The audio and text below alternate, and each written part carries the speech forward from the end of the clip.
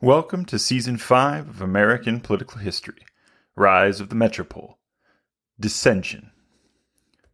King Charles II would have liked to frame his accounting reforms as fighting corruption and rewarding merit, which the radical accounting did do. But his opposition was dissenting from that, against the consolidation of power at the cost of English rights, which had been rightly won in the English Civil War. Most prominent of these rights was, first, Parliament's right to approve any new taxation upon the English population, and second, the individual right of voicing political dissension within one's home. In June 1676, a speech by Francis Jenkins brought unfavorable attention to the Privy Council's activities.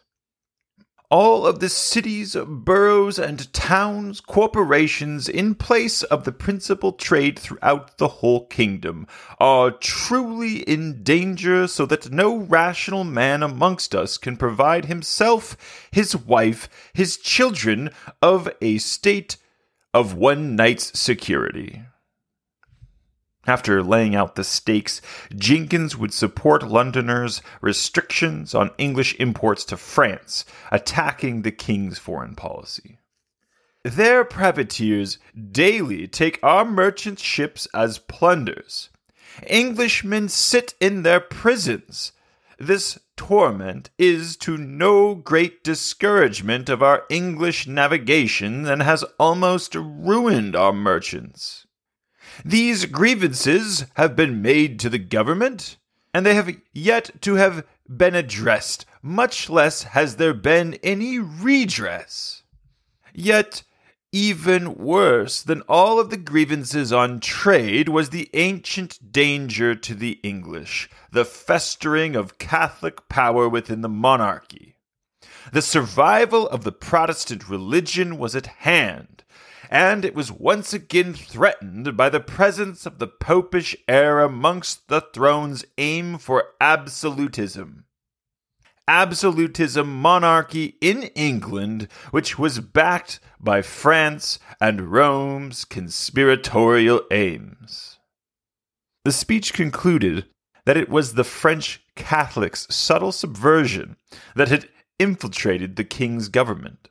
This must be why Parliament has been corrupted and left in a state of stagnation, slowly being stripped of the powers granted after the Civil War. Only a fresh selection of representatives could revitalize Parliament, and so it could help guide the nation, protecting our lives, our properties, and our privileges as Englishmen. Only a revitalized Parliament can protect us from the popish conspiracy at hand, aiming to make us a province and tributary of France and its papal authority.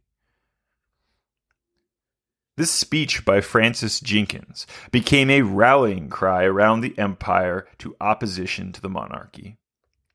In the Americas, the speech was commonly read in public at meeting houses from Jamestown to St. Mary's to New York to Boston.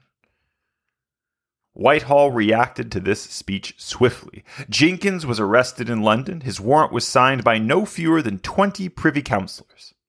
The councillors' authoritarian actions of arresting him without cause were met with open public resistance in London.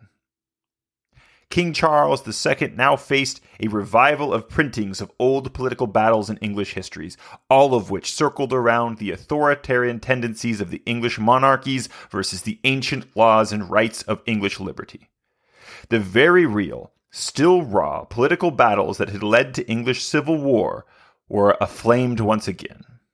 Prominent London merchants posted Jenkins bail and held him up for his fellow citizens as a champion of English liberty, the Protestant religion, and a free parliament. King Charles would counter, moving to consolidate his power over London. He commissioned the loyalist and assiduously petty Earl of Craven to command 4 regiment-sized military forces, which by happenstance would now be left to garrison indefinitely in London, for the securing and peace and quiet of the city and suppressing any tumultuous meetings of disorderly conduct. And then he let it be known that the Earl of Craven had the king's authority to use these guards to execute anyone who could be interpreted as rebelling.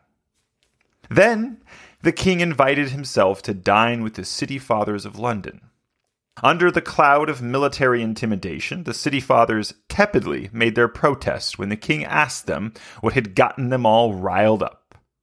One father summarized the dinner as inviting His Majesty to share a roast, and then willingly sit there as His Majesty beat them with the spit from that night's roast. Once the city fathers were sufficiently humbled, the king moved to have all city officials swear allegiance to the crown and pledge obedience to himself as king, requiring renouncement of any other competing doctrines of liberty that could allow them to take up arms against their king. Then the king disqualified several of the leading opposition candidates from holding office in any governmental posts. The elites of London would protest these actions, but quickly realized the utter uselessness of any loud protests, since King Charles II controlled the army garrison that was now within the city. But King Charles found what all authoritarian leaders find, which is that the expense of ruling through might is enormous. King Charles II was forced again to approach Parliament for new tax revenue. Presenting the wars in America as a crisis, the king asked for immediate resolution for additional funding to address the rebellion disrupting Virginia and the protection of the English merchant ships from French privateers. Parliament convened and addressed these issues of new taxation before taking up other concerns with the king. But after the king received the funding, King Charles then showed no interest in hearing any other grievance from Parliament. He already had the extra money he wanted. The war in New England strained the relationship between the colony and the metropole. The London Gazette, which was the unofficial voice of Whitehall, would print dozens of pamphlets in addition to newsletters detailing the King Philip's War. Almost all of these were critical of the New England government and colony. The consensus in London about the war was that it was the New Englanders' fault. They had provoked war with the Indians through the Puritans' greedy hunger for native lands. This war in New England with the Algonquins had spread Indian discontent south, and was the primary cause for war with the Algonquin nations in Maryland and Virginia. These Indian wars, all up the coast, had exposed the military imbecility of colonial administrators. The administrators' corruption, which had diverted funds from defenses to their purses. And the war's ravages were exaggerated by the Puritans' stubbornness. They had continued to refuse aid throughout the war from London. This aid should have and would have quickly ended this minuscule Indian revolt. But they continued to refuse this aid because by receiving it they would have had to clarify Boston's silly notion of political independence from the Crown's authorities. This whole King Philip's War, which ravaged 2/3 of the colony, was because of the pride that prevented them from admitting that they were a possession of the crown, which was obvious to everyone. Cotton Mather would write dissenting letters to push back this narrative in London. He would write that it was not the Puritans' greed or self-righteousness that had provoked war. In fact, it was the opposite. It was the consequence of their breaching of their compact with God. They had embraced the worldliness of commercial trade culture, a shot at London, making accommodations that led them away from the strict life of God that was the compact of the founding of the new Israel in New England. Mather would point out that the New Englanders had legally purchased all of the lands in their possession. It was the natives that had second thoughts after selling the land legally and stooped themselves to the savagery of warfare to fix their grievances. Mather's words were out of touch with the political consensus of London and the coffee houses. His rebuttal only re-emphasized the Puritans' arrogance and stubbornness. In the coffee houses, the real goal of the Puritans was self-apparent. They had hastily attempted to enlarge themselves so great that they could claim political and economic independence from London.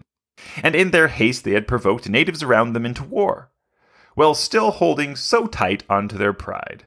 They were not even willing to accept aid when 2/3 of their colony was being destroyed.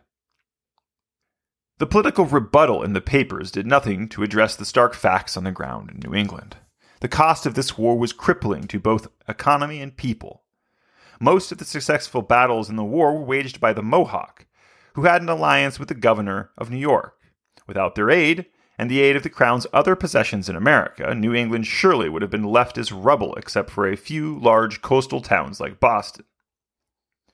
The political difficulty for the crown was that King James I had conceded powerful rights to the Massachusetts Bay Company under the Charter of 1629.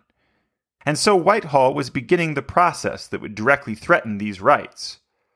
Whitehall was asking to review the charters. This process allowed the political enemies of New England to take their grievances to court in London. Whitehall took up the appeal of Robert Mason and Fernando Gorges, the original proprietors of New Hampshire that had been swallowed up by the Massachusetts Bay Company. They also took up reports that Massachusetts authorities actively circumvented the Navigation Acts. When the king was taking up bureaucratic authoritarian action against New England and its charter, it was not viewed in London as a move toward this popish absolutism or a threat to English liberty. It was seen as the crown finally doing what it should be doing for the majority of Englishmen.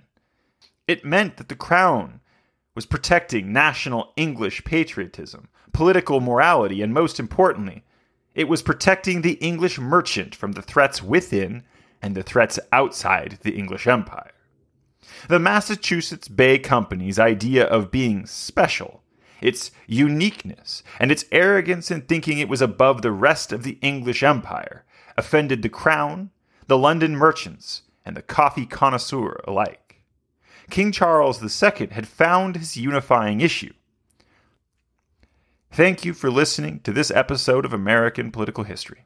If you want to support the show, please subscribe and leave a 5-star rating, and share this show with someone you think would enjoy listening.